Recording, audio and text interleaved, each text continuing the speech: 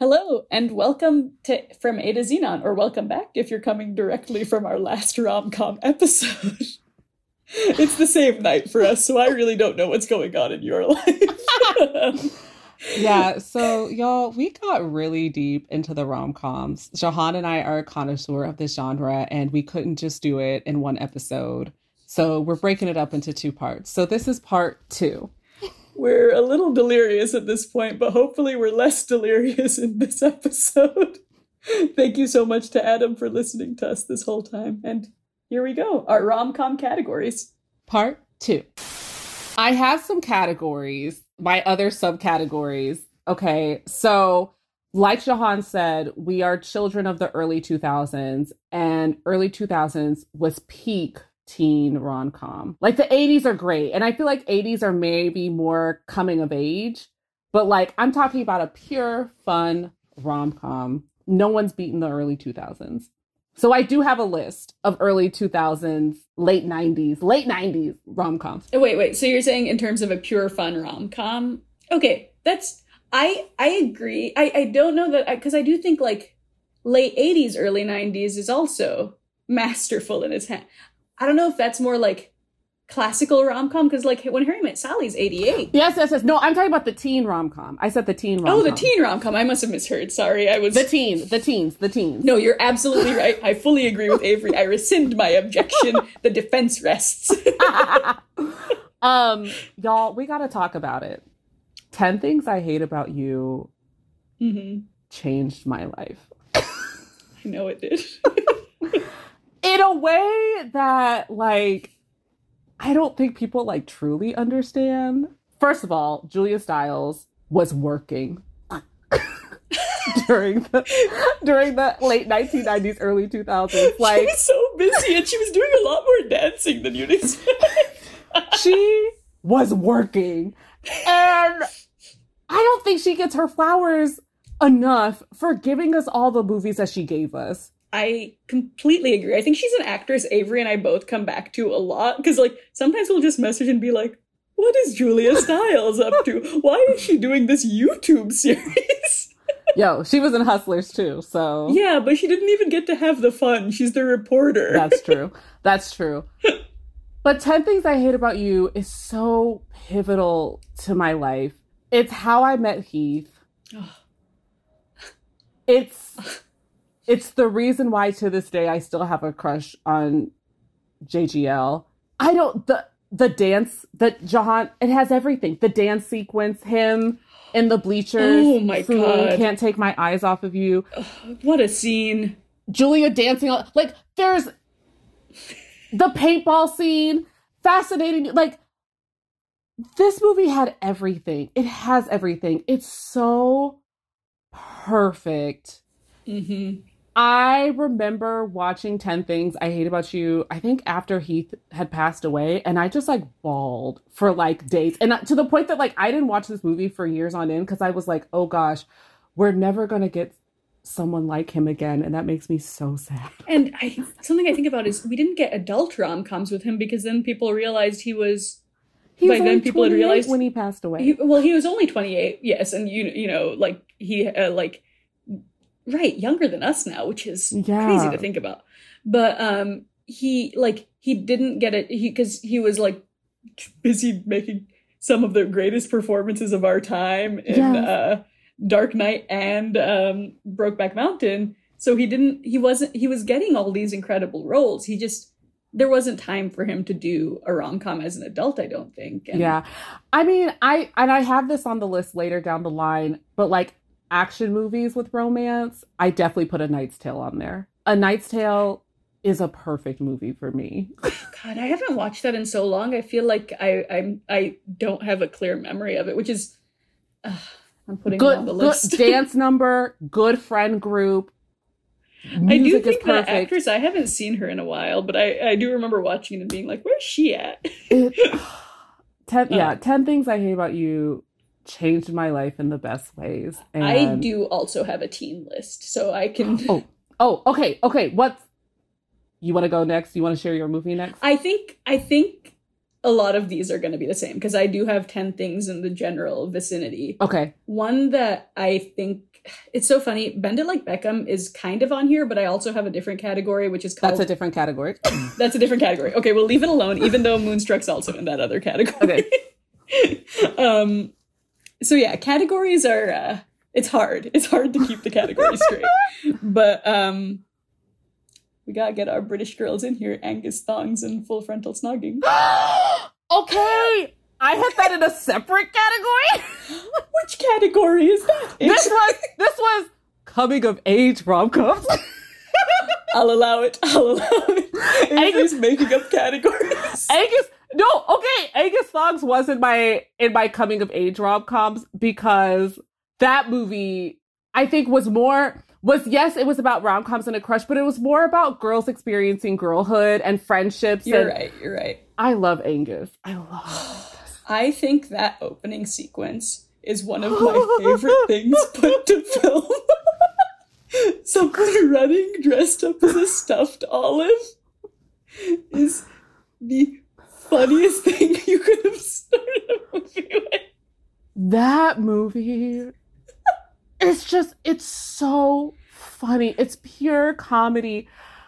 The eyebrow sequence, the mom being like, the gas gives you wind in front of her crush. Apples give you wind. Yeah, apples give you wind. Like, it's so funny. It's so funny. Aaron Taylor Johnson when he was just Aaron Johnson. Listen, you also should have been in more rom-coms, but we know why, and we're not happy. Joey King posted something that seems to me to be denying that they had an affair, and I'm shattered. It's the only time anyone has ever rooted for a marriage to dissolve. Stop. We just want to be clear, we do not approve of someone marrying someone they directed when they were 17 and 42. Oop. Wholeheartedly agree. This podcast does not support. Wholeheartedly agree. We're really jumping all over the place. Okay, so since that is not in this category, I have a question. I actually had another one. I had a question about category. Okay. This might be coming of age. I think it is coming of age. Princess Diaries? Oh, that's in my coming of age. Okay, all right. I clearly did not give as many categories as Avery did, so we're going to move that one over, which leads me to She's the Man. She's the Man! Yes! There's none like it. Our girl, Amanda Bynes, so sharp, so funny. The comedic bone, she was born with it. From age like 7 up, she was giving us some of the funniest performances any of us could have dreamed of. I understand, like every couple of episodes we mention how horribly child actors are treated and how much we respect their right to retire to peacefulness.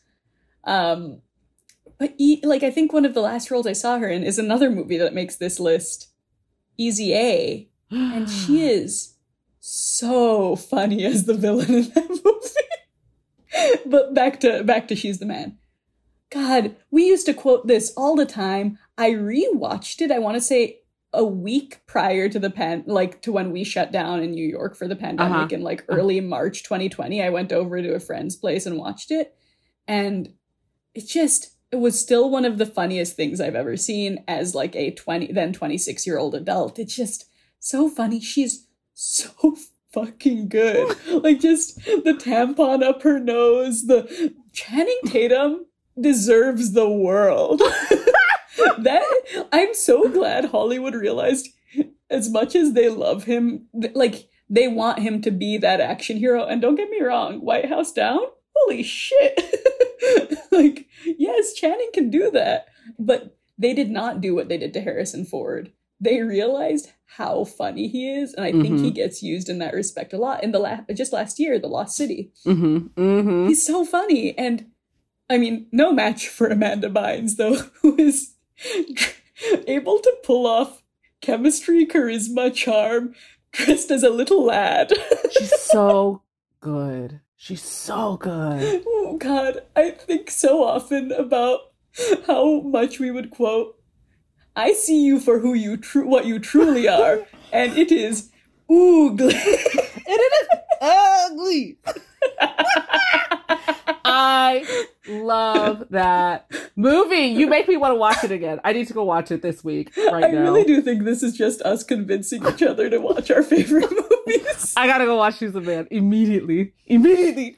What is it? What's the girl's name? Eustace? Eunice. I'm so there. It's insane. Soccer is the world's greatest sport. It's so good. You can't, yeah. Yeah. All right.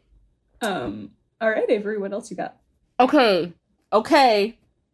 It's a little recent. I think this is the one I skipped over. You know, this is how I feel about.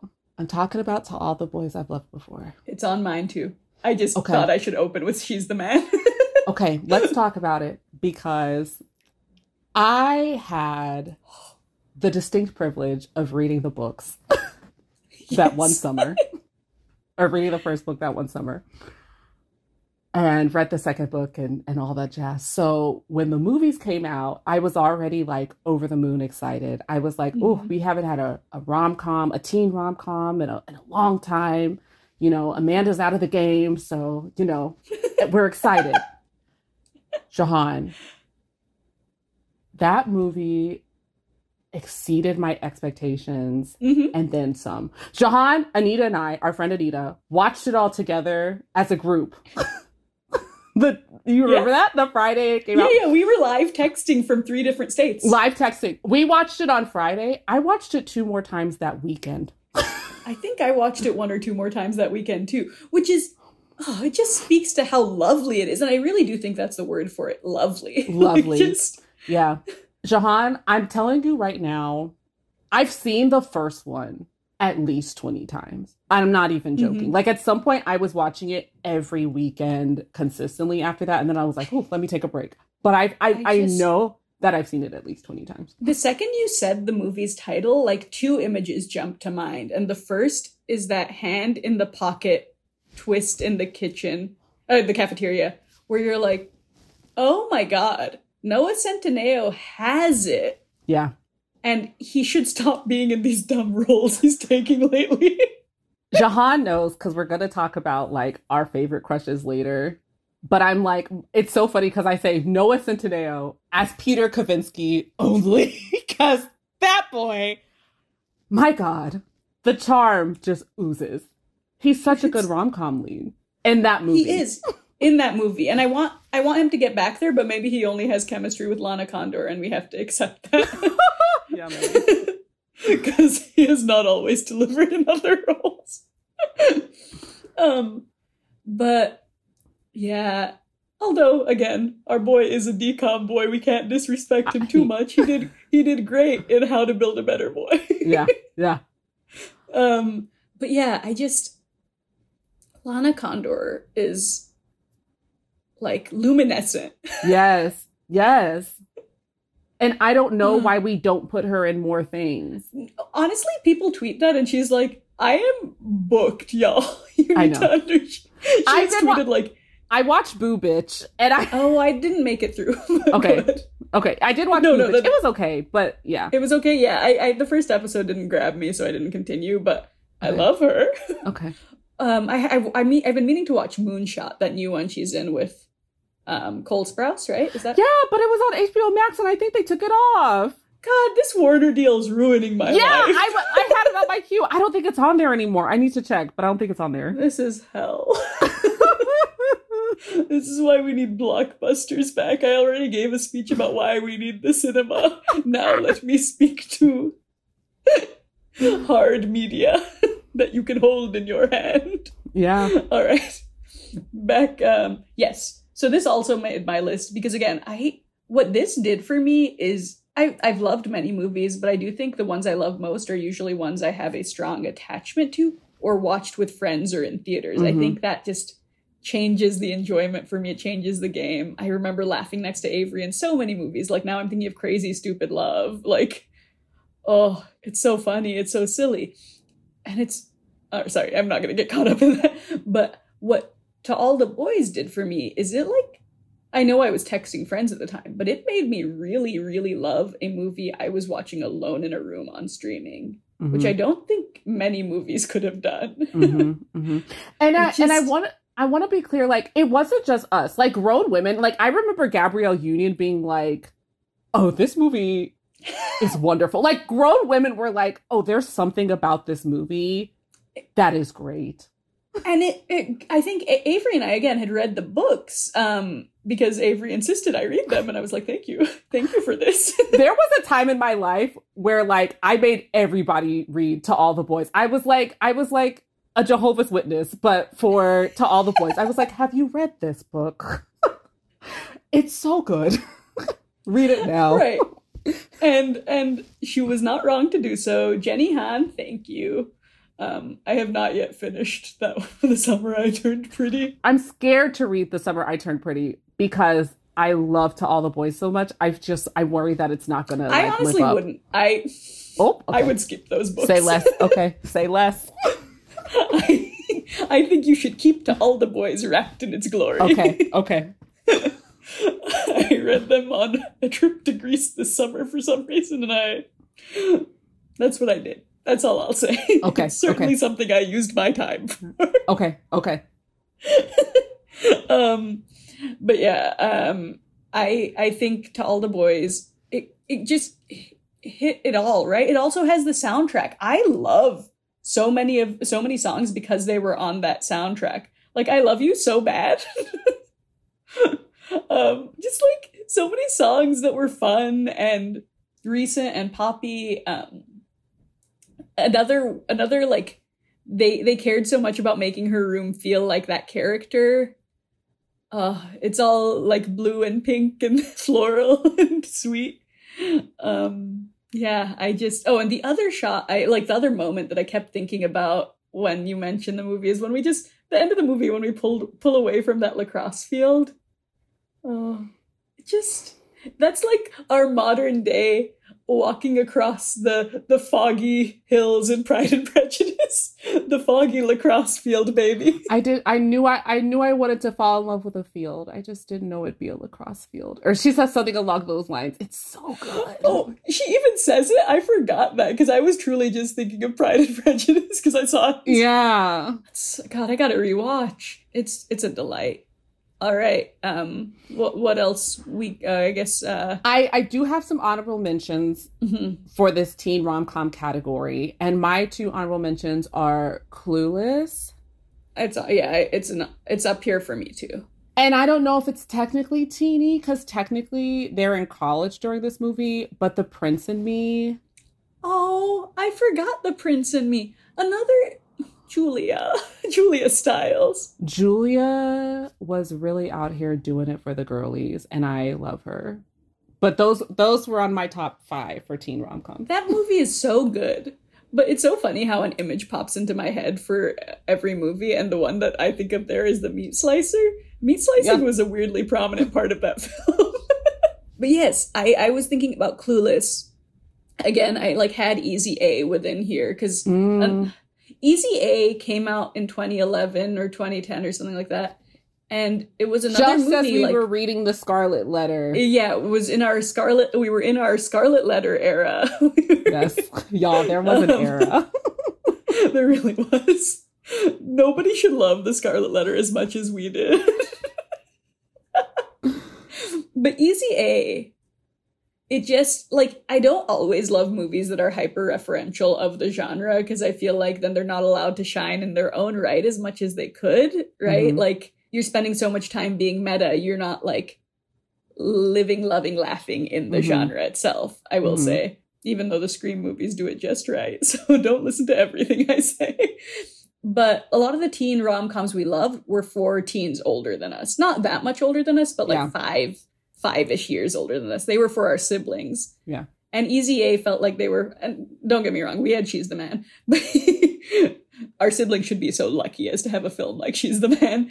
But Easy A did feel like it was ours. It was we were the right age, because even She's the Man, we were freshmen, we were a little young, but we were the right age. We were teens ready to fall in love. And maybe I'm saying this because it's one of the funniest pairs of parents ever put on film.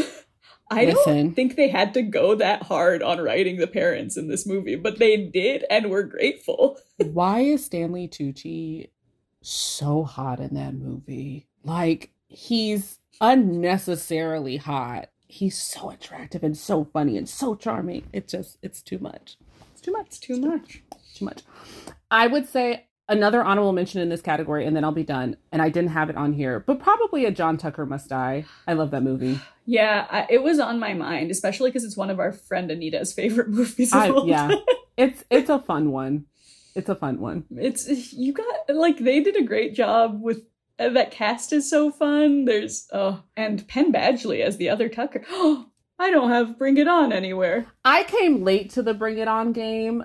My friend Josephine, like, quotes that movie to this day, like, can quote the cheers and everything. It's not my movie. I think I came late. It's tough for me that Kirsten Dunst isn't showing up for us right now, but isn't around on these lists. But she's not typically a rom-com girly, I'll allow. I do love her, and I do love Bring It On. I don't know what genre. Is Bring It On just a teen comedy more than it is a teen rom-com, maybe? Maybe. Yeah, but a great cast. So yes, Easy A, Clueless, 10 Things.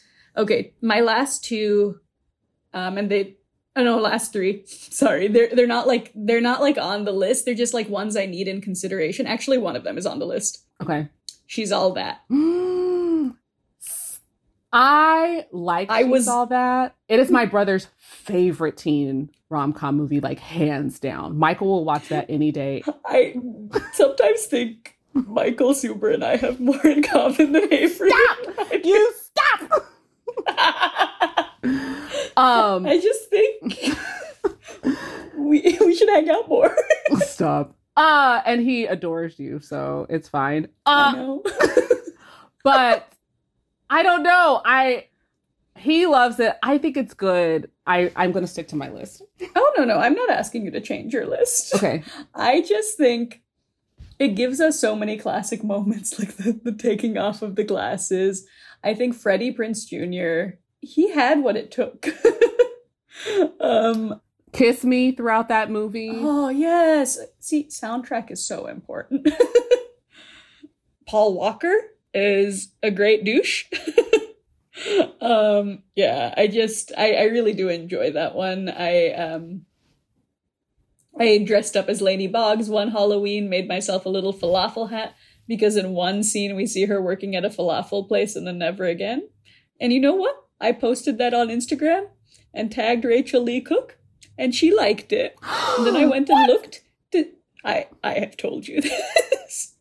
And then I went and looked, and other people had tagged her in their costumes, and you know what? She only liked mine. Love it. They also did, they remade it, He's All That, and it was silly, it was fine, it felt very, like... I didn't even watch it. You didn't need to. I had a fine time. Okay. But Rachel Lee Cook is in it, which I appreciated, because we don't get enough of her lately. The other two, and they were tough. I just felt like we needed a John Hughes, because I think he is, like, I know we experienced what I would call a golden age of teen rom-com in the early 2000s, as you said, but he created it for us so that we may enjoy. That is true. That is true. So I don't always love them, even though they are classics. I don't think 16 Candles always did it for me, but I do think Pretty in Pink deserves to be in the conversation. I just want to say, I made y'all watch Pretty in Pink at our senior year slumber party, and somebody was like, "This was a bad movie. I didn't like it." Was that me? I don't know. But I was don't think it was me. Was it me? I don't know. But I was like, okay. Am I the problem? I don't think it was you. It doesn't sound like something I would have said. I don't think it was you. But I was like, oh, am I the weird one? No, you're not. I couldn't have disliked it, because Avery, I'm obsessed with the finest lip sync scene in cinema. And to those who don't know, we're talking about Ducky, played by John Cryer, singing Try a Little Tenderness in the record store. Even if you haven't seen the film and you don't feel like watching the whole thing right now, I really would recommend watching that scene specifically, John Cryer is on. He's doing it. He's like killing it in that scene. Oh, sorry. I think that might be why I'm saying it should be in the conversation more than Molly Ringwald. Because I will say, I don't particularly care about the romantic lead opposite Molly Ringwald in that movie. I care about Ducky. Yeah. Yeah. And then the last one that I would like to include in the conversation. Okay. There is one person we come back to who we will never let us down. I mean, she's letting us down right now, but a Cinderella story. The woman of our lives. I thought about a Cinderella story. I did. Mm-hmm. It's so good. Her and Chad Michael Murray are so good. Now I'm thinking about Freaky Friday. I know. That's not a rom-com. That's a mother-daughter movie. That's a mother-daughter movie. No, it's good. It's good. We're making up genres to save ourselves. No, I do like Cinderella story and thought about putting it on here. And then, I mean, because it ignited a whole series of Cinderella story movies. Like, you're the new classic. Yeah. You're the new P. No, it's good. I will say, there was a pop song called Classic a couple years ago, and every time people talked about it, I was like, are we talking about Classic from another Cinderella story? And it turns out they never were.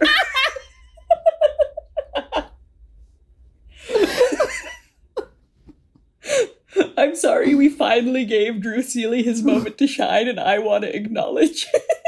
That man was singing in Stuck in the Suburbs. That man was singing in High School Musical. All he wanted was a role, and another Cinderella story gave it to him. Oh, no.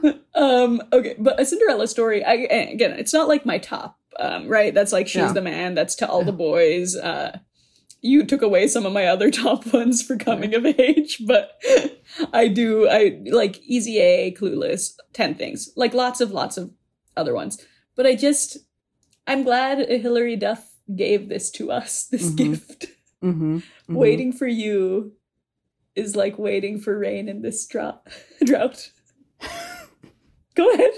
Useless and disappointing. We've got a phenomenal Jennifer Coolidge performance. Yeah. And Regina King. I was going to say Regina King. So good. Fairy godmother. Yeah. Yeah. Okay. We love. We live. Okay. We laugh. We're going to talk about it very quickly, but this coming of age rom-com genre that should be tied into the teen rom-coms will be quick. Uh-huh. We said Angus Thongs and Full Frontal Snogging. So good. So good. I guess the movie's called Angus Thongs and Perfect Snogging, but don't worry about it. Yes. Sorry, the book is Full Frontal. The book. Yes. I was going to say, but no, I said Full Frontal earlier too. And I just, read the books too. God. Wow. Those books are so fucking funny. So good. So good. The second one on here for me is Princess Diaries. And I have said this, like, if I ever was to write a memoir about my life, I think a whole chapter has to be devoted to how much I love Princess Diaries. Like, I'm not even kidding. I saw this movie in 2001 with my elementary friend Elon. That's tough for me to hear. I know. But your Freudian slip makes me feel better. Stop. And this movie, like, I was like, oh, I want to be Mia Thermopolis. Like, I love this person. And it's funny enough that I have never read the books. Like, I've never read a Meg Cabot book. I've never read Princess Diaries, the series. But this movie alone was just, I think it's like one of those pivotal movies that like made me who I am today. I love this movie with my whole heart. I'm so grateful that it gave us Anne Hathaway in our lives. If I ever were to have children, one of the names I have on my for like a child is Amelia, like partially because I loved the Amelia Bedelia books as a kid, but like mostly because of this movie. Like, To All the Boys gave YA a level of respect that I don't think it got, and I think like that movie brought that back around. And I meant to say that earlier. And another one that I wasn't really plugged into the YA book scene at the time, but just Princess Diaries is. I tweeted this weekend because for some reason, on my TikTok For You page, I mean, for some reason being because of who I am, I got a Princess Diaries cast then and now montage or some shit. The thing is, it wasn't the then and now that made me tear up. It's just this image. There's this image that was on some of the posters of Amelia Mignonette. Oh, wait, is it? No, I know the whole name. Amelia Mignonette Rinaldi Thermopolis. Is it Christophe Rinaldi? Okay, I left one out, but yeah. Sorry if you want to say the whole No, you go. Princess of Genovia. And there's just this moment where she's princess and she's dancing at the ball at the end of the movie, and everybody else is like ducked down for the dance at the moment, and she's above them, arms out. Yeah. And that image paired with like Miracles Happen playing brought me to tears because I also I think this and Parent Trap are two of the most important movies of our generation, specifically of girls of our generation, right? Like, I think those are the movies I think about when I think about growing up. When I think about, I have a list of movies where I'm like, these are the movies I will watch anytime they are on TV to completion. But the movies that I will do that above any other, I will watch them the whole way through, no matter what, are The Parent Trap and Princess Diaries. Because I watched Princess Diaries last week because I like 2 a.m. because I couldn't go to sleep. Like, that's just, I was like, oh, I just want to watch this. And I'm going to use the word luminescent again. Yeah. Anne Hathaway is luminescent. And Gary Marshall has, again, never let us down. That cast is so perfect. Like, everybody is on their A game and everybody's just so good and so funny. And my favorite line at the end of the movie, because you're talking about the end of the movie, when Michael goes up to her and says, like, why me? And she goes, because you saw me when I was invisible. Jahan, it is one of the best rom-com lines, like, bar none, that I have ever heard. Absolutely agree. And it's so good. It's so I love this movie. And I think, I don't remember if I left this in my thesis, but I had a whole, like you said, you'd have a whole chapter about it. I did have a whole section written about it, about how it was more about how I loved watching movies on the couch with my dad. But it is because I have just this distinct memory of my dad and I were re-watching The Princess Diaries. We had both seen it 100 times before, and we do have an incredible capacity for watching any movie like E or ABC Family delivers unto us. And we were now Freeform, but in this time it was ABC Family. But we were watching it, and we were running. We both had to get ready for religious services. We were running late already, and he was like, we were watching it, and my dad goes, "What time does this end?" And I said, 7:00. And he's like, "Oh, but we can't leave because we don't know." And I was like, "Yeah, we don't know if she's gonna be a princess yet." And it just like, every time I watch it, I'm like, I don't know if she's gonna be a princess yet. And it's just like my dad letting me go, like my dad letting me go to religious services late because we wanted to relearn that she was going to be a princess. And it's just such a delightful memory. And I love this movie. Like, honestly, it might be it's one of my favorite movies in the world. Yeah. It gave us Rooney. Like, it gave us Rooney. It gave us Miracles Happen. It returned Julie Andrews to us. Yes. Julie Andrews unto us. She had been gone for so long and we missed her so much. It gave us a very early Sandra Oh performance. Yes. Where I just learned this weekend she was 29 in that role. Which I'm handling poorly, but I'm in my Vice Principal Gupta years. Stop. It's such a good movie. I think I put it in this coming of age because, like, if I was to tell like any teen girl, like, watch this movie, because I more than just like, yeah, there's that little aspect of romance, but I think it's more about like finding yourself and like coming into who you are as a girl, as an awkward girl too. I think that's the thing too. It was just like, I was so awkward growing up and so quote unquote different. And I just felt like Mia was awkward and different too. And I was just like, oh, I connect with her on a level that I don't connect with like other girls because they're pretty and perfect. And like Mia wasn't that. Like she was, I love it. I love this movie. I'm about to cry. Like I'm not. I don't know a movie that makes me happier. Like yeah, I'm sorry. We're on the exact same wavelength right now. Absolutely losing our shit about a movie we've loved for 22 years of our lives at this point. I don't know why I'm crying. This is so bad. It's not bad. Avery. Yeah. Great art brings out emotion. And you know who else gave us this movie? Whitney Houston. Yes. Thank you, Whitney Houston, for executive producing this movie. And like, yes. I think, we haven't talked about Cheetah Girls and her like executive producing that, but I think she saw that like what girls needed. And like, and I mean what a vision. This, yeah.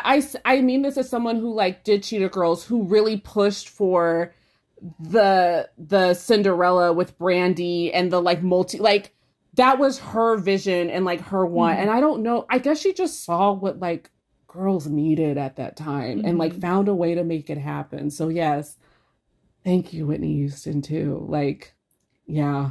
It's incredible that we could do a whole episode just on like our favorite Gary Marshall movies, our favorite, like there's just like there's just, then we could do like, there's so much to talk about here. It's such a rich topic, and I'm so glad we are doing it, even if it's a departure, because God, honestly, like my face is hot. I'm just excited. I'm like tearing up, and I love Princess Arthur. All right, do we have any other coming of age ones? Okay, I couldn't tell if I wanted to put this in period piece or coming of age, but I watched it again most recently. I put Little Women in here. Oh. Greta Gerwig's Little Women. Yeah, but that has nothing rom about it. I mean... Yeah. Maybe... That's a beautiful coming of age film. It's a coming of age, but maybe not a rom-com. I don't know. I have it with a little asterisk on here. Not sure if like what it truly was. Because I was like, this feels wrong. But yeah, so let's just say Princess Diaries and Angus for this category for me. And that makes it a perfect category because both of those movies knock it out of the park. Okay.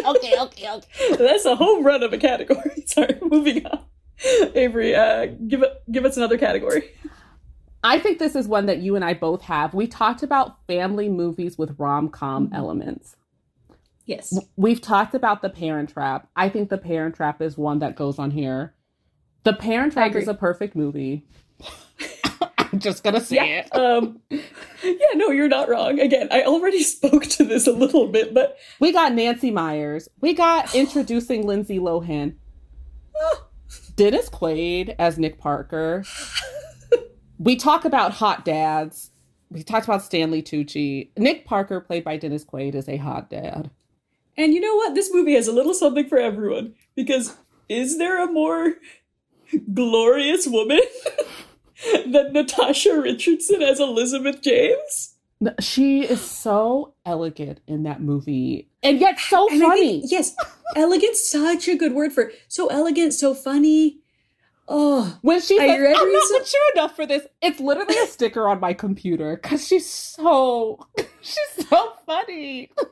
This is a little sad, but she's passed and we miss her. But her son talks about, I spoke recently about how that movie is so who she was to him.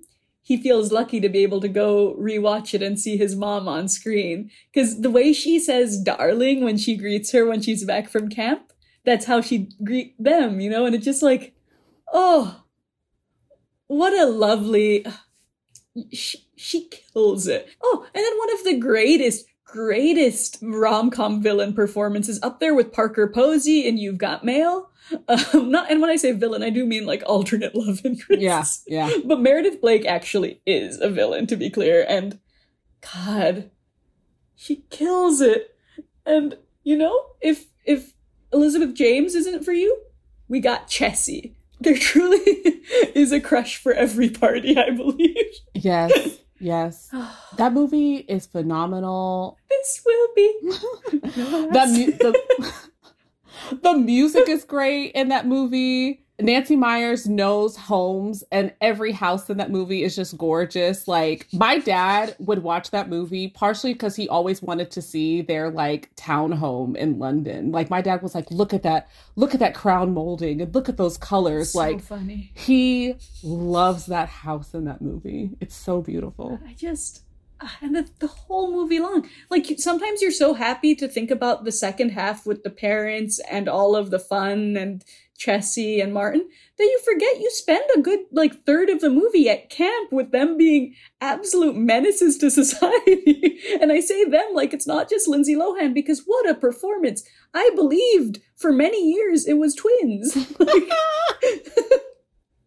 Like, it's just so good. I also think what makes it a great rom-com, I mean, that ending speech where they take the Concorde and get there in half the time. And she's like, well, how do you expect us, our bicontinental relationship? And like, what do you expect me to do? To live happily ever after? And he's like, yes, but you don't have to cry hysterically. And she's like, but yes, I do. And then did she say to cry hysterically and go weak at the knees? Yes, oh. yes. Oh. But that kiss and the swelling of the music and oh my God, Shahan, like.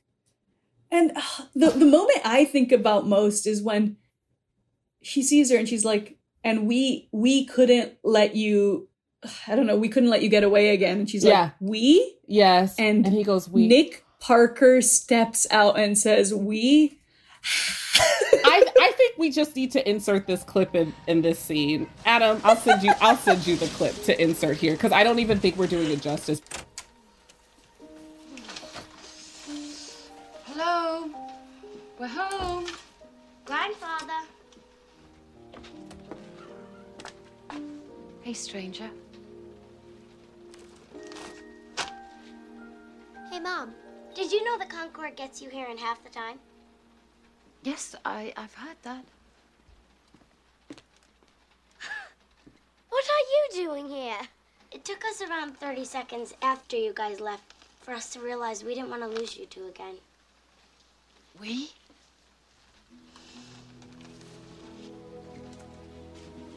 We? I made the mistake of not coming after you once, Lizzie. I'm not going to do that again, no matter how brave you are. And I suppose you just expect me to go weak at the knees and fall into your arms and cry hysterically and say, we'll just figure this whole thing out, a bicontinental relationship with our daughters being raised here and there, and you and I just picking up where we left off and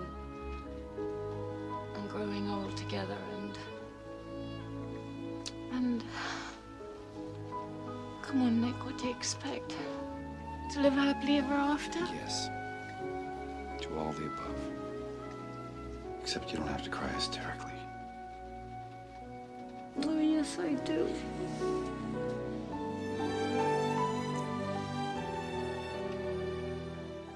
We're jumping around too much. No. And I do think I'm very bad at quoting even my favorite scenes in all of cinema. I think the only one I ever get right is "You Saw Me When I Was Invisible," because like it's one sentence and I can get that right. It is so good, and it's like I want to be in love like they're in love. Like I think I knew like as a kid it was like, oh, they're in love, and like this is what I want love to feel like when I get older. If that makes sense. It's so beautiful. Okay.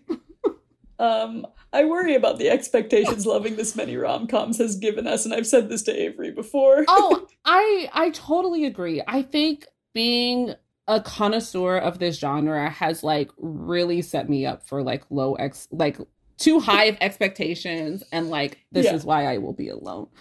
It's so okay. She's not gonna be alone. I'll be right there next to her. My favorite thing to do in the world, other than like make weird segues on this podcast to make Avery laugh, is to deliver the most romantic lines of my life, specifically to Avery Zuber. Because I don't know what to do when you say them. I'm like taken off guard, and I'm like... I do think I have great romantic rom-com lead tendencies and great rom-com lead instincts, but I do direct all of them towards Avery. And I just, not to get off topic, but I do want to mention, I think I tried once in my life to do a particularly rom-com lead thing, and it was a girl I had gone on a couple dates with told me that she loved Subway churros, and I was like, I mean, I love a churro, but I'd prefer to have one on the Santa Monica Pier where a seagull could take it from you at any moment. And she said, no, I love them because they're just there when you need them. And I was like, that's kind of beautiful. And I will say, I went to our next, or maybe the date after that, very You've Got Mail inspired, with a bouquet of Subway churros. And I was like listening to like Sign Seal delivered on the way to like get in the mood, get in the vibe. Anyway, I think she did end things like but God, I will always be able to say I carried a bouquet of Subway churros. That's beautiful. Thank you. Again, a departure. But I simply love a romantic gesture, and I think flying on a Concorde to get there in half the time is iconic. All right. Other movies I had in the genre, and you've kind of alluded to them, is Bend It Like Beckham. And I would love to speak on Bend It Like Beckham for a moment. I know we are 2 hours in. We're nearly 2 hours in, and maybe we should split this up into 2 episodes somehow. Yeah, I don't know. We need this in 2 parts. Okay. Bend It Like Beckham. How many times did we get to see a South Asian lead on screen in an American movie? Or not American, it's British, but in a Western movie before this, right? Oh, man. And this movie is so important to me and Avery. I remember us watching it together in like 2009. Yeah. I mean, we had both seen it many times before then. Yes. But so I don't think it's like specific to any audience, but I do think, God, it gets family so right. And Gurinder Chadha, like that whole supporting cast of family members, like I think the directors, people talk about the director's commentary where she's just like, that's my aunt, that's my aunt. God, she also directed Angus because she gets teen girls. Yes. And I do think that's a magical ability. I think it's so special when you have that. And I think a lot about the author of Angus, because I think she really had that also, to get that sense of humor, that comedy. It's Louise Renison. I was looking for her name. Sorry. God, understanding teen girls is so special. They're an audience that people talk about a lot because, like, I think it was, I don't know if this is a real Harry Styles quote or like a fan fiction-y Harry Styles quote. I'm not attaching it to him specifically, but there's that idea of like people would ask, like, is One Direction something to be taken seriously if just teen girls love it? And I don't know if this was who actually said this, but it's just like, just because teen girls love something doesn't mean it's not of value. And I think people who value that and take it seriously and treat that genre and those films with weight, I think all people should, but I think people who do that, who get it, we're lucky to have them and lucky that they serve this audience. Yeah. Because I think it's because I was a part of it, but I think it's my favorite audience. I think, I love a rom-com, but I think, I can't Bend It Like Beckham. Keira Knightley, I just watched her on the big screen and she's so good. And sorry, I'm just thinking about everything I love about this movie. It's so funny. The family's so funny. It's another one we quoted all through high school where it's get your lesbian feet out of my shoes. Or Chi, he was touching you all over. Putting your hands on your bare legs. You're not a little girl anymore. It's so good. Man. And I think a lot about how Parminder Nagra should have been a lead, should have been in everything after this. Hands down. Like, yes, she's in ER and yes, she's in Ella Enchanted, but why wasn't she in more? She should have a career just as much as Keira Knightley's. A lot of people have written a lot of articles about, like, why did we only get Keira Knightley? And don't get me wrong, Keira Knightley is incredible. And also so fun in this. And you've got, yes, I'm Irish. Which is a quote my friend Chelsea and I literally quote all the time. Jess, I'm Irish.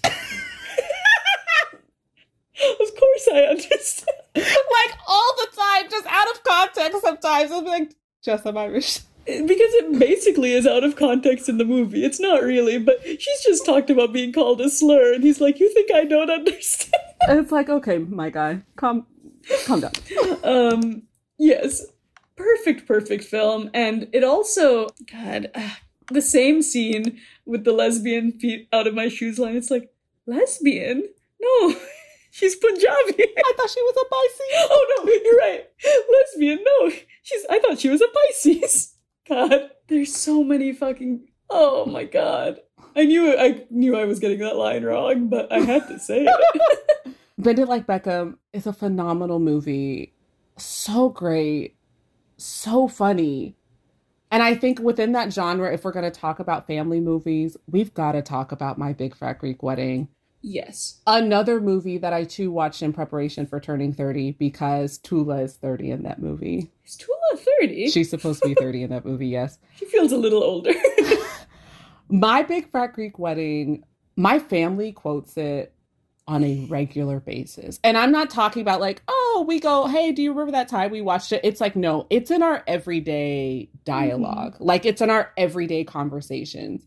Like, it's just part of our lingo now. I know which ones too. It's like, yeah, like, it's just, it's like, you don't listen to me. like, it's just, we'll just say stuff all the time from that movie. Like, oh, just eat something. Or like, that movie is so great. And that too, I think, is a movie about like coming into your own and finding yourself. But I mean, and even though I am not Greek and in no capacity whatsoever, I see her family and I go, oh, that's my family. Like, right. And I think that's what's so special about, I do think there's kind of a difference between Parent Trap and then Bend It Like Beckham, yes. My Big Fat Greek Wedding, Moonstruck. And I think what's so special about these is that they never stop loving their family. They're about like, yes, they're like, especially in Bend It Like Beckham and My Big Fat Greek Wedding, they're like, struggling within this system that is their family, if you can call it a system. And it's like, but they're struggling because there's so much love there. There's so much respect there. There's so much, oh, why you want to leave me? Why you want to leave me? What do you mean you don't eat no meat? How often do you say that to your vegan mother? Very early on in the early years. Not so much now, but I mean, there's just so many. Inside the lump, they found hair and spinal cord. Inside the lump was my twin. God, I love her so much. Her performance. It's so good. She was really watching it for the girlies.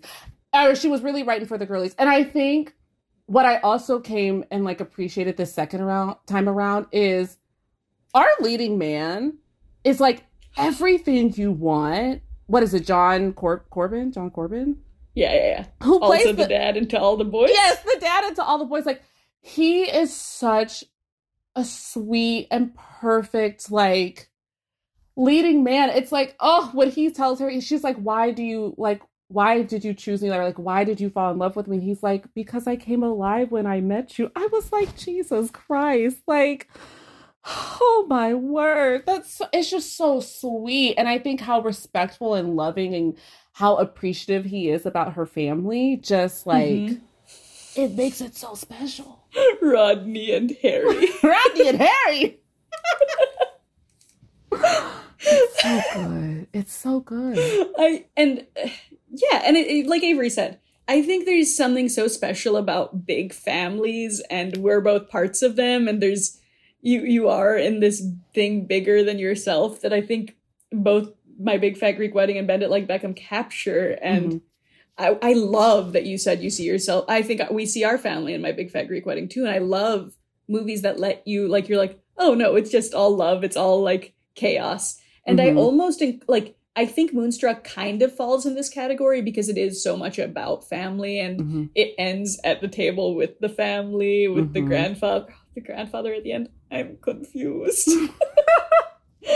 And it's God, it's just like everyone together. But I do think there is enough of a drive there of the rom-com between Cher and Nicolas Cage that it was able to be in my top category. Yeah.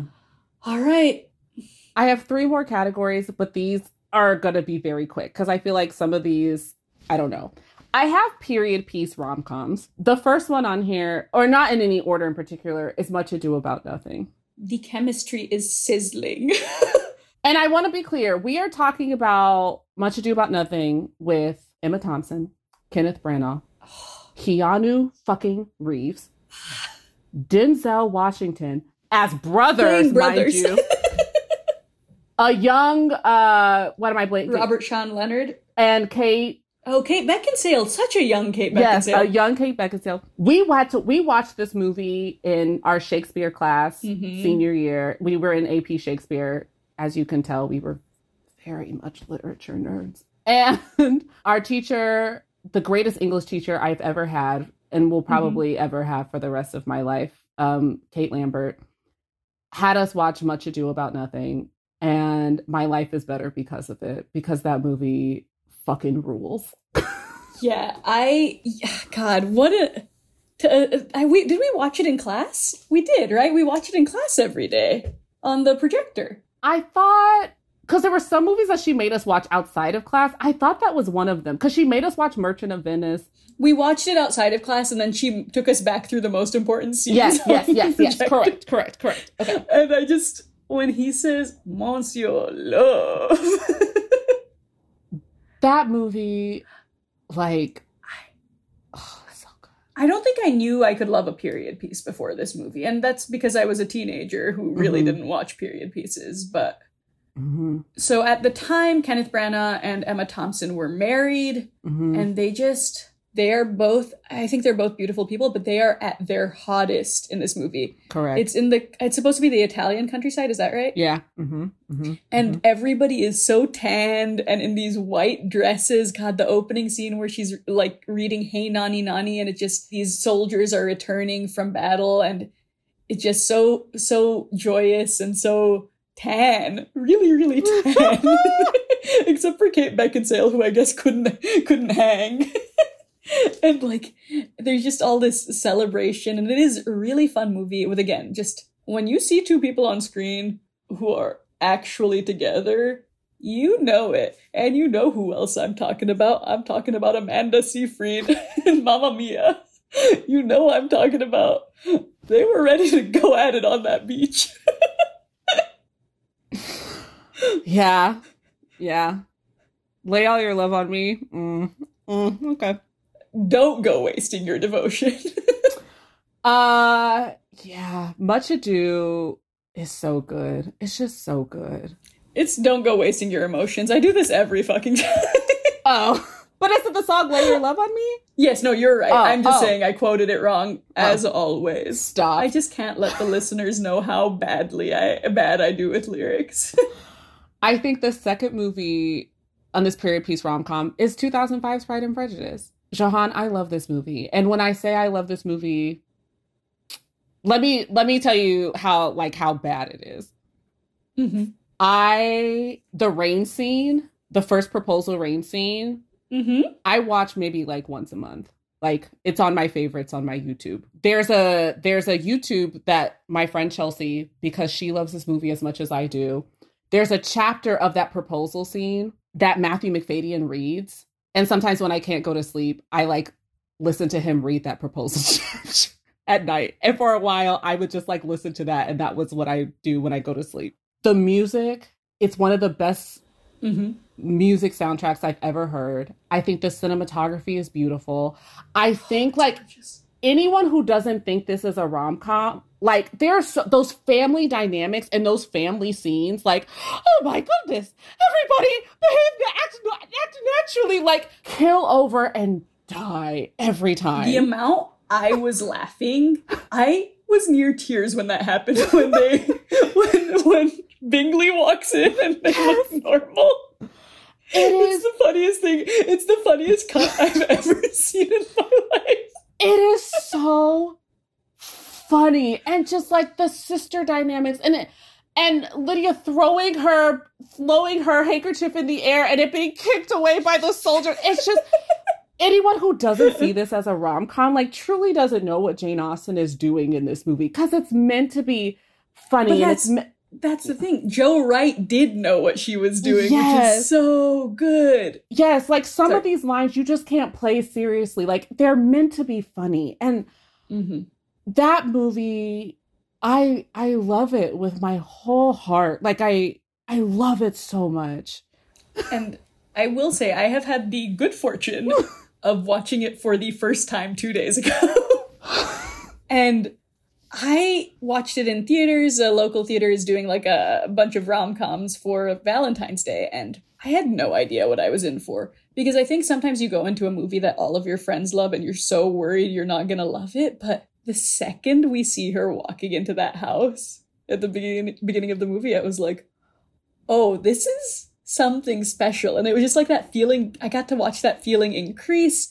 Honestly, this could almost be in that family movie category as well, because the family's so funny and the family's so important, and the family's so important in a way that nearly endangers everything.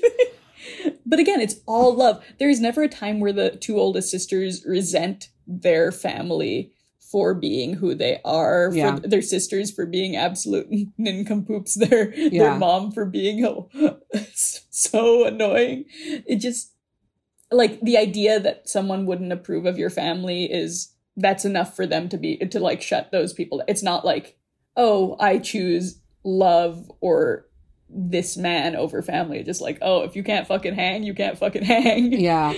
And you talked about that opening scene, and I think that's what Joe Wright does really well. Those like panning scenes, like where you get to see their quiet life, like what everybody is doing, like whether it be at Bingley's ball or like that opening scene, like it's just, or that upstairs scene at the end where like the maid is going up the different levels and you see like Mary's reading really cool.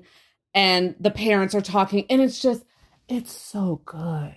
It's so good. And I know that like the Pride and Prejudice girlies are going to be upset because everyone's like, Colin Firth is my Mr. Darcy. Like, there's no other. But like Matthew Macfadyen with that open button shirt, walking it through the fog, coming to tell her that like he has bewitched her body and soul, and that he loves her and never wants to be parted from this day forward. Like, goosebumps, chills. I just feel, again, so lucky to have watched it for the first time in a theater. And it was a theater, I would say, full of rabid fans. I was probably one of the only people who hadn't seen it there. People weren't doing too much cheering, although they did cheer for the hand flex.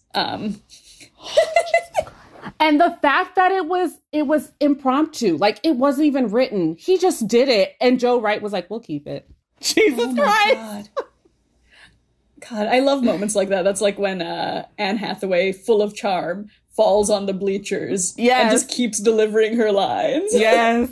But yes, so it just like to see it in a theater full of people like belly laughing at the dad's line deliveries, like, even as you're sad for Mary because she doesn't get to play the song, it's also very funny. It's like, I was so sad when I saw her crying, but also when he closed that piano, I was like, Mary, why don't you give the other girls a chance?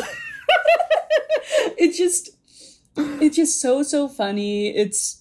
I had no idea what I was in for. I truly didn't. Like, I was like, I felt like every sister that was revealed to be another famous actress currently, I was like, oh, okay. Rosamund Pike. Carey Mulligan, right? I couldn't remember her last name. And even Jenna Malone, who we love. Yes. From Saved and Stepmom. I haven't seen Stepmom. You haven't seen Stepmom? Mm-mm. Avery. I know. Avery, go watch Stepmom. Okay. After I watch She's the Man. Julia Roberts. I know. After I watched it, the first thing I did was Google to make sure Keira was Oscar nominated for the performance. A couple of things. I think at one time in my lifetime, I do want to make a pilgrimage to England to go beyond the cliff sides and to go see like the Darcy estate. Like this is something that it's the Darcy estate, but it's something else. It's like something hall. I have looked into this. Like this is something that I want to do in my lifetime. Like it's so beautiful. I want to play the music. The Liz on top of the world. And I also want to just like bask in the wind. Like it is a dream of mine. If you need me to walk through the fog in a white shirt for you, I can do that.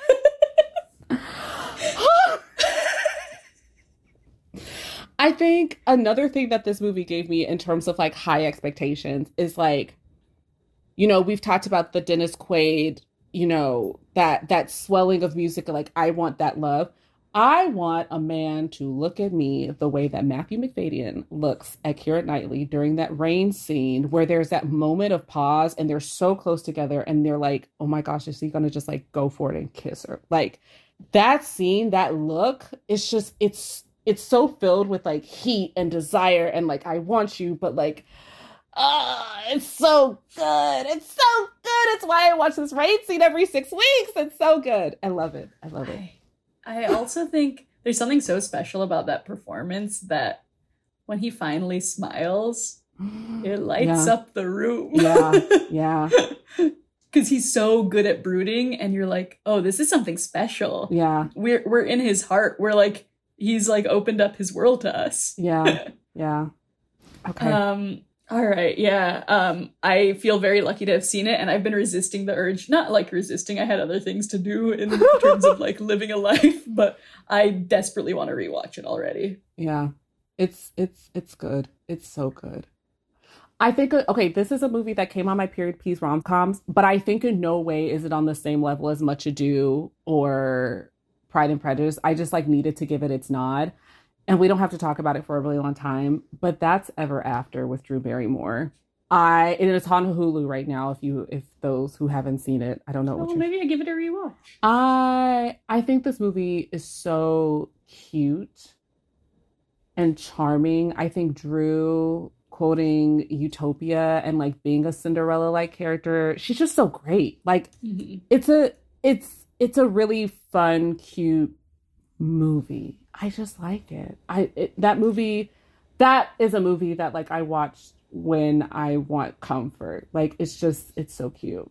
That's all I'll say. I do want to say, even though she didn't make many of our lists, Drew Barrymore is another one who does a great rom-com, even if it's often opposite Adam Sandler, which is a surprise. They just do great work. Can I tell you a secret? You've never seen The Wedding Singer. The only Adam Sandler, Drew Barrymore movie I've seen is 50 First Dates. Honestly, I think each consecutive one gets worse. No, I like 50 First Dates. I think it's fun, if bonkers as a premise. But I think The Wedding Singer is their finest work. Okay. I was thinking in terms of Drew Barrymore, I'm also thinking of Never Been Kissed. Incredibly inappropriate as a romance. Yes. But also music and lyrics. Yeah, but I think my favorite Drew Barrymore rom-com would have... So I guess I have mentioned her and I forgot I had music and lyrics. I think Way Back Into Love is so good. I think one day, that line where not another negotiation. Just, yeah, so another star. Yeah, I will say you're just because of how the industry is, our conversations have been very white and straight. I know. But yes, yeah, a lot of Drew Barrymore classiques to look into. Sorry, what other categories have we got? Last two. I have action movies with rom-com elements. I know what I would put in that, so go ahead. 1, The Mummy. The Mummy is a perfect movie. Brendan Fraser and Rachel Weisz. There has never been a couple hotter. I love this movie with my whole heart. This is a movie, too, I have probably seen once a year or twice a year, every year since it has come out. And I'm so glad that Brendan Fraser's having his, like, his Renaissance era, because The Mummy is a perfect movie and he should have been awarded just for that years ago. That's all I'll say. You're right. Rachel Weisz. I will say, I'm just thinking about Definitely Maybe because I watched it a couple months ago. I rewatched it a couple months ago. Like, it's first of all impressive that Ryan Reynolds is able to have chemistry with, like, 4 different women in that movie. And then also just like, yeah, Rachel Weisz is like, she's just stunning every time she's on film. In The Favorite, obviously Mummy. Go ahead. She's so good. No, I was just saying her character, Evelyn, if I also were to have a second child, Evelyn is the reason why, because of her role. Thinking of that, is she on a ladder? Am I remembering correctly? Yes. She's so quirky and smart and book smart and funny, and she too is so good. Evelyn, Evie. Oh, that's cute. Yeah. Oh, that's cute. Yeah, I want to name a child Evelyn. I don't want children, but I want a child. I know you don't want children. I was like, it's shattering me that you don't want children because you have such good names picked. I know. But Evie, yeah. I also think like, what was I gonna say? Rachel. Oh, we should all be so lucky as Daniel Craig. I know. Daniel Craig, you don't know how good you've got it. I have to imagine he does. Oh, yeah, okay. My second movie here is A Knight's Tale. We're going back to Heath. I've said this again. A Knight's Tale is a perfect movie. Perfect friends, perfect music, perfect chemistry, a dance sequence. It has everything. And just Heath Ledger is on a charm high. Like, yeah, gorgeous. Okay. Can I say one for this list? Oh, did you? Go for it. No, you go. I think this one is even more rom-com than the two you've listed. Miss Congeniality. That was my last movie. I think like those two are more action heavy. This one is like honestly more of a rom-com than an action movie, but it does really ride that line so perfectly. Yes, Miss Congeniality is how I was going to end this list. Yes. I rewatched it with my mom like within like last month. So 2 months ago, December. We just sat there and we watched both Miss Congenialities all the way through and had the time of our lives because they were just on TV. Not that two holds up very well. And like, listen, it's just like Sandra Bullock height of her powers, right? And I know the height of her powers was like 15 years long because she does not miss. But I do think she is so, so funny in this movie where you're like, I know she's getting Oscar-nominated Oscar-winning performances. You know, she's got Gravity. She's got that Bird Box thing. I don't fucking know. But she was meant for comedy, no matter what anyone in the industry is telling her. The Blind Side, I'm sorry. I mean, she's pretty fun. Like, for what that movie is, which is not great, she is also somehow very funny in that, like, melodramatic role. Miss Congeniality, God, this is like everything she was meant to do. She's so funny. It's so, I for some reason have this memory of my mom after we saw that the first time as a child. She's like, I'd be proud of you if you grow up like strong and independent like that. And I was like, what the hell? I think I was like 8 years old. It is my sister's, it's one of my sister's favorite movies. So like growing up, we just like watched it constantly. And you're right, like Sandra Bullock does not miss in that movie. She's so funny and so down to earth, and it's so good. It's very much different than A Knight's Tale and the Mummy, but like I have to give Sandra Bullock her props because she is so funny. It's so good. I love every beat of that movie. Mm-hmm. Michael Caine, so funny. Sorry, go ahead. No, he's so funny in that movie. You know, a movie we haven't, I realized it hadn't been getting mentioned. What's your last category before I say it? Period. Pre-1970s rom-coms. That's it. Okay, one, I'm not going to have a single thing to say. Okay. But we haven't really talked about Legally Blonde. I think there's a reason for that. So I'll be honest. I was not a huge Legally Blonde fan. Like when it was at the height of its peak, like I was like, this movie's okay. It really probably has to be like within the last like 5 years. I'm like, oh, this is a good movie. Like it took me a while to get there. I was on an industry panel where they were like, you know, how did you get here? What do you do? And I was like part of it is I think like an important thing for being a writer is watching content. And I was like, just watch content. Like I was just watching Legally Blonde and it's just so shocking how perfectly structured that script is. Like, so I am recommending this as like preparation to be a writer. But like, I think it's so funny. I mean, I think it's a rom-com, but it's also it is about like, it's not coming of age, but it is coming into yourself, right? It's more about who she is than who she loves. But I love her. I love Selma Blair. Jennifer Coolidge? Yes, more Jennifer Coolidge. She's having her moment too, which is wonderful. I'm not watching The White Lotus, but you go, Jennifer Coolidge. Mean Girls didn't show up in teen rom-coms. Is that a teen rom? It's not a teen rom-com. It's a teen movie. You're right. Moving on. Here we are, pre-1970s. Okay, this was very hard for me because I think this is where Jahan and I's like movies watching differs. Mm-hmm. I grew up with a dad who like had us watching like Rodgers and Hammerstein and like watching very old movies from a very early age. So there are a lot of like old movies that I like truly love that I wish more people would watch. These were hard. A lot of my movies are not like screwball comedies on this list, but I do appreciate a His Girl Friday, a Death Set, Bringing Up Baby. Like those movies are great. My 3 favorite movies are The Philadelphia Story with Katharine Hepburn, Cary Grant, and Jimmy Stewart. I love this movie. Okay, I'm writing this down because I don't watch old movies. The Philadelphia Story is so good.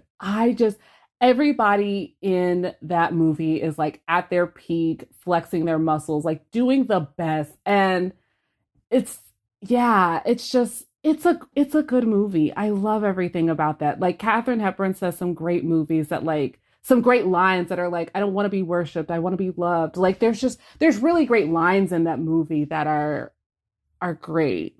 And like it's second chance romance. It's family shenanigans. Like it's just a fun movie. It's fun. All right. I gotta. Okay. The second movie that I would put on here is actually a Marilyn Monroe movie.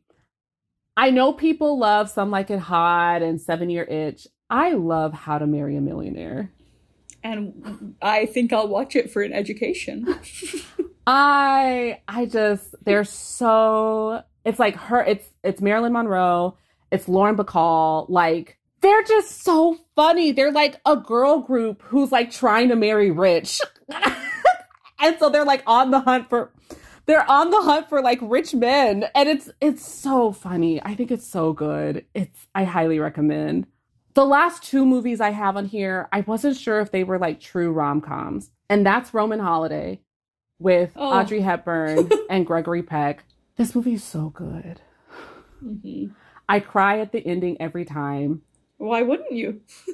Audrey Hepburn, I think this was like her first like full movie. Or I think this was like her first feature-length movie and the movie that she got an Oscar for, like right off the bat. And I think it's so well-deserved. It's so good. And she's so funny playing this princess that doesn't want to be a princess, that wants to live a normal life and like do regular things. And I think it's so good. It's so good. It's so good. Gregory Peck, that man is so attractive. And that voice, he has a voice that's so deep and good and and I love it. Sorry. I think I watched that on a plane like a couple of years ago for the first time. I just clicked on it. I was like, yeah, let's go. It's so good. The last movie, I don't even know I think it's a romance drama, so I don't even think it's considered a rom-com. But I know what's coming. Is this An Affair to Remember? Oh, I thought you were going Casablanca. Oh, no. An Affair to Remember with Cary Grant and Deborah Kerr. It's the movie I try to watch every Christmas. I bawl my eyes out at the end. This is where we get meeting at the top of the Empire State Building comes from An Affair to Remember. I love these people so much. Like, it's Cary Grant. Is he older in this movie? It's not Arsenic and Old Lace days, and it's not Bringing Up Baby days. He's a little bit older in this movie. Mm-hmm. But they're both so funny and so elegant, and it's 2 people who are in relationship with other people, and they meet on this boat, and they fall in love, and it's just like, where will you be in 6 months? Like, I want to make this work. It's so beautiful. I still haven't watched I've only watched Before Sunset. I haven't watched the full trilogy. I watched the full trilogy this summer with Brian. Okay, I've been meaning to watch it, so I will do that soon, but I think that would be on a lot of people's lists here. Yeah. I will be working on that pre-1970s list, but I realized 2 things. One, there's one more category I'd like to take us through that kind of occurred to me while we were talking. Okay. And also, I left a movie off the family genre that I think you might not know. I just watched it for the first time last year. Okay. And I'm actually going to watch it on Valentine's Day with a queer cinema club. I really said I'm going to come out on the podcast this episode and then keep bringing it up. But it's called Saving Face. I've never seen it. Okay, so you remember the half of it, that Netflix teen rom-com? Mm-hmm. So that writer 15 or so years earlier had like she like was a computer engineer who like had saved up a bunch of money by being a computer engineer in the 90s and like was like, I have enough money to give myself 5 years to get the script made. And it's like this independent, it's like got a lot of mother-daughter movie elements, but it is like about this girl who is a lesbian in this very insular Queens, New York Chinese community. And it's so funny. It's funny. It's got a little of that Bend It Like Beckham. It's called Saving Face. Saving Face. Okay. And again, it's about like saving face and community and stuff like that. And then the category I think we've left off is one of my favorites. One of your favorites. Oh. Avery, we don't have a musical rom-coms category. Oh. I don't know how we missed it, because I'd argue Mamma Mia is one of the most important movies to both of us. Oh my goodness. Yeah, that's hard. And I have three. Or okay. No, I really have two. Because I pulled another one because I felt like I needed a third, but because I know there's some older ones like maybe Singing in the Rain that might be worth including, but I'm not versed in that age, as we've discussed. Yeah. But I think my number two after Mamma Mia would be Enchanted. Oh, yes. Okay. I see that. We loved that movie. That movie's so underrated. How do you know that you love her? The movie's so good. Okay. What would you put third on that list? I was like, I don't know if it's even a rom-com, but I know the discussion around it got a little muddled because of the Oscars fiasco, but I did really enjoy La La Land. I think that first sequence alone makes it so much fun. Yeah. But I don't know if it needs to be on the list. I was just like, once I said Mamma Mia and Enchanted, I was like, okay. What else? Okay. Yeah, I think I would put Singing in the Rain on there. I think there were some classics I'd put on there. I'm trying to think what else is a rom-com. Grease. I'm not a big fan of Grease. Oh, the thing is, I don't think I'm a huge fan of Grease the movie. I think I'm a huge fan of the experience of watching. No, actually, I'm a huge fan of Grease the movie. I love watching it. It's one of those things where like there's like 3 or 4 movie scenes in our where if you hear it starting, you summon the rest of the Madanis, or at least like you summon your siblings. Specifically, like Cheyenne and I, and Alina will like call each other. If you're the one that I want is starting, we'll call each other. Oh yeah, no, that's a fact. And I want to be clear, y'all. This list is so not comprehensive because we didn't bring up 27 Dresses. We didn't bring up Hitch. We talked about J-Lo. 27 Dress is so important to our friend group, even though you guys forgot to invite me to see it. You know what? If it's on TV, I'm gonna watch it. You got electric boots, you know I saw.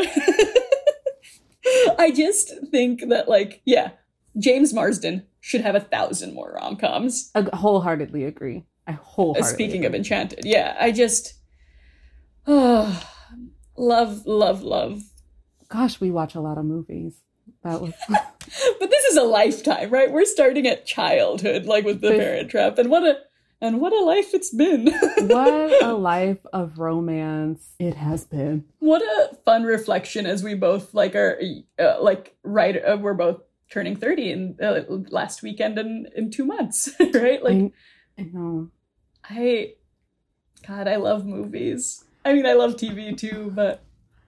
Yeah, I think movies are my first love. I think rom-coms are a genre that like often gets so overlooked, but I'm like, I don't think you understand how like shapely this has been to many of us and the tween and girly lives. It's just, it's so good. Again, content for young women and teens is like, because I know we talked a lot about teen movies for families. Yeah.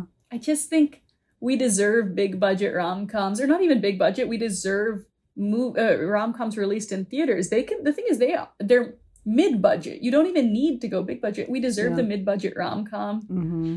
And this isn't just on the side of the studio. Why aren't you rushing to theaters? Why aren't you more like I think a lot about this is me and my Billy Eichner moment about Bros. I will say I did not enjoy Bros, and I will go on record.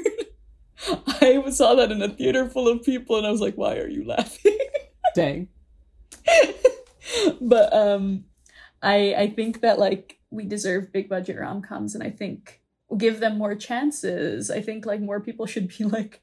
I just have such a distinct memory of I had a physics test the next day or something, but my brother was home from spring break, and he's like, "Hey, you want to go see Valentine's Day?" So we went to go see Valentine's Day the day before my physics test because like it's just so much fun to see a rom-com in the theaters, even if it's a goofy one like that. Yeah. When Gary Marshall got into his holiday era, he was really doing some funny shit. Oh, I forgot. I thought you had this category. Holiday rom-coms.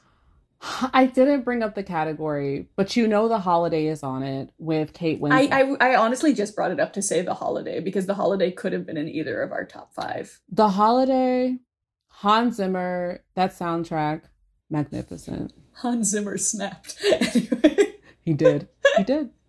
I just, The Holiday, like it could have been in our top 5 because I remember watching it at a sleepover in high school again. I remember all the things we giggle at, but that's not why it's top 5. It's top 5 because it's perfect. It's like, I love saying when someone's the height of their powers, Cameron Diaz, height of her powers. Like in a movie full of sparkling performances, like I'm not like Kate Winslet when that gumption. Oh, she does have gumption. The gumption speech. I know. And Avery and I have talked about this where I, like, in high school would have gotten a tattoo of the word gumption if you had asked me what a tattoo I wanted was back then. Yeah. I think, again, Nancy Meyers, always at the height of her powers. It's so fun. It's so lovely. And it is up there with The Parent Trap and Princess Diaries in movies that I will rewatch time and time again. Anytime it's on TV, I'm like, yeah, absolutely. I want to see Jack Black be the most charming man in the world. Yeah. We have gabbed and giggled and cried about rom-coms in these past almost 3 hours. But you know, Jesus, I want to hear from Adam. And I am so sorry to Adam that you have to edit this into anything resembling an episode. I don't think there's anything I can really add at this point. Honestly, I might just cut this part out. Like I said, just have a list of some rom-coms I like, and you just kind of blew through those at a certain point. So that's because we probably mentioned 100 movies so far. I think the only one that you did not mention was Jerry Maguire, but is that really a rom-com, or is it just like I will say I didn't bring it up because I know it's on the top of a lot of people's lists, but I haven't seen it. I have seen Jerry Maguire one time. I couldn't even tell you what the movie's truly about, but it's on Netflix right now, and it's on my list to rewatch. All right.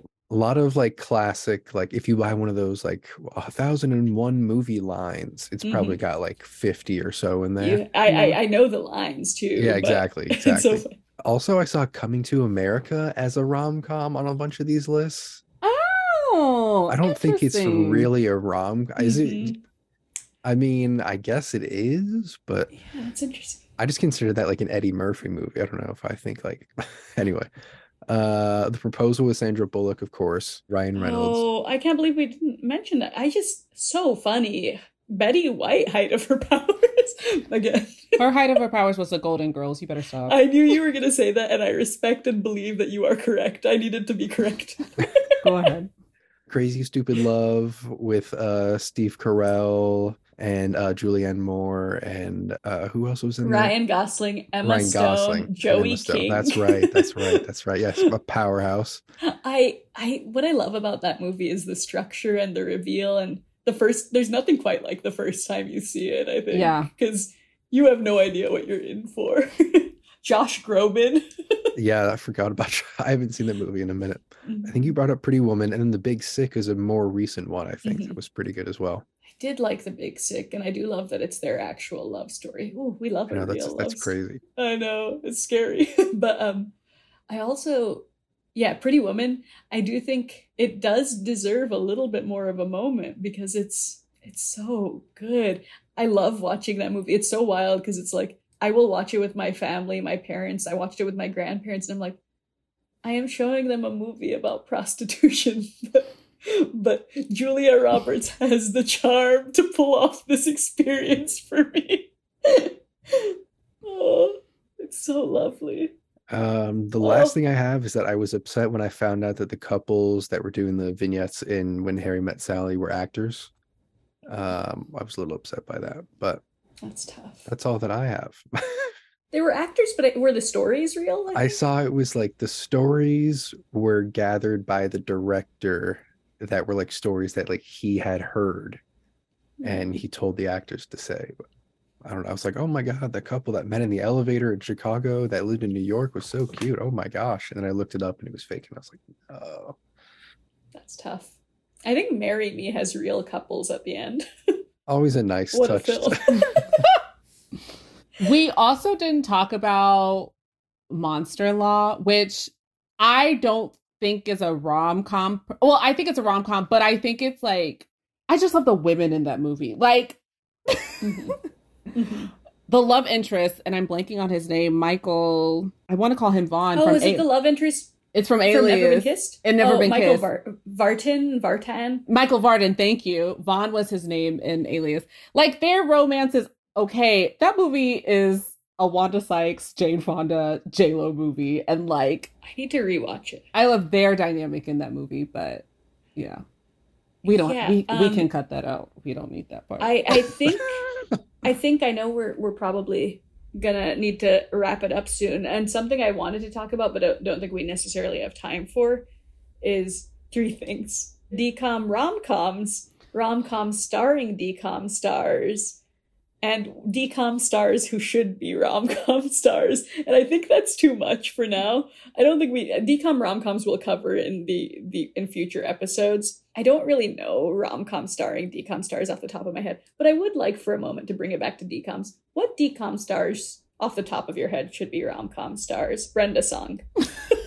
Did you give me time to think? I was giving my first one. You can also say Brenda Song. Yeah, I the first one that truly comes to mind is Brenda Song. I think Selena Gomez could do a good job. Yeah, but I mean, like, we did another Cinderella story. You're right. I don't know, man. I don't know. Okay, one last one, because I thought she was so great in Sky High, Danielle Panabaker. I knew you were going to say Danielle Panabaker. I just can't help myself. Oh my God. All right. Okay. We are wrapping this up, Jahan. All right. I will just say that this was hard. I struggled. I suffered. I have brought up movies that probably I will think of maybe 4 hours from now and be like, oh, I forgot to mention this one. But I love rom-coms. I love them. If you ever want to know how to woo Avery, you just watch these movies and do your due diligence, do your homework, and I don't know, surprise me. I know where Avery wants to be proposed to in case you need that information. Yes. I'm holding on to that for the future. But so agree with Avery. This was so hard and so fun and just a blast to get to talk about how much this genre we love so much and we could live in. We could do a whole rom-com podcast. And I think so many of our friends and loved ones could do a whole rom-com podcast because we just come to this genre armed, Yes. And ready to enjoy it. I think it's so wonderful. I will say it is February, you're cozying up to your crushes for Valentine's Day. So if you do have a crush that you want to email to us, please, we are reachable at it's supernovagirls2049@gmail.com. Send us your crushes. Maybe we can make a little Valentine's magic happen. I don't know how, but, believe in us. This was some of the most fun I've ever had. I was so stressed about this list, maybe less stressed than Avery, because I was like, listen, we can always issue a correction. I literally just screamed on the phone to Jahan, this is too hard, I can't do this. But I do think it was the right call for this episode. Yeah. Thank you for spending a really long time hearing us talk about rom-coms. This has been From A to Xenon, a departure from our DCOM podcast. And you can find me at Jahan413 on all platforms. You can find Adam at the podcast Adam on all platforms. And I'm at Camille Says 36. All right. Thanks so much. Go find love. Go forth and pursue romance. Yeah. Make your gestures bold. Have gumption. And pursue love and beauty and support teen girls. That was beautiful. That was beautiful. Thank you so much. That was my romantic speech to rom-coms. Beautiful. See you next month.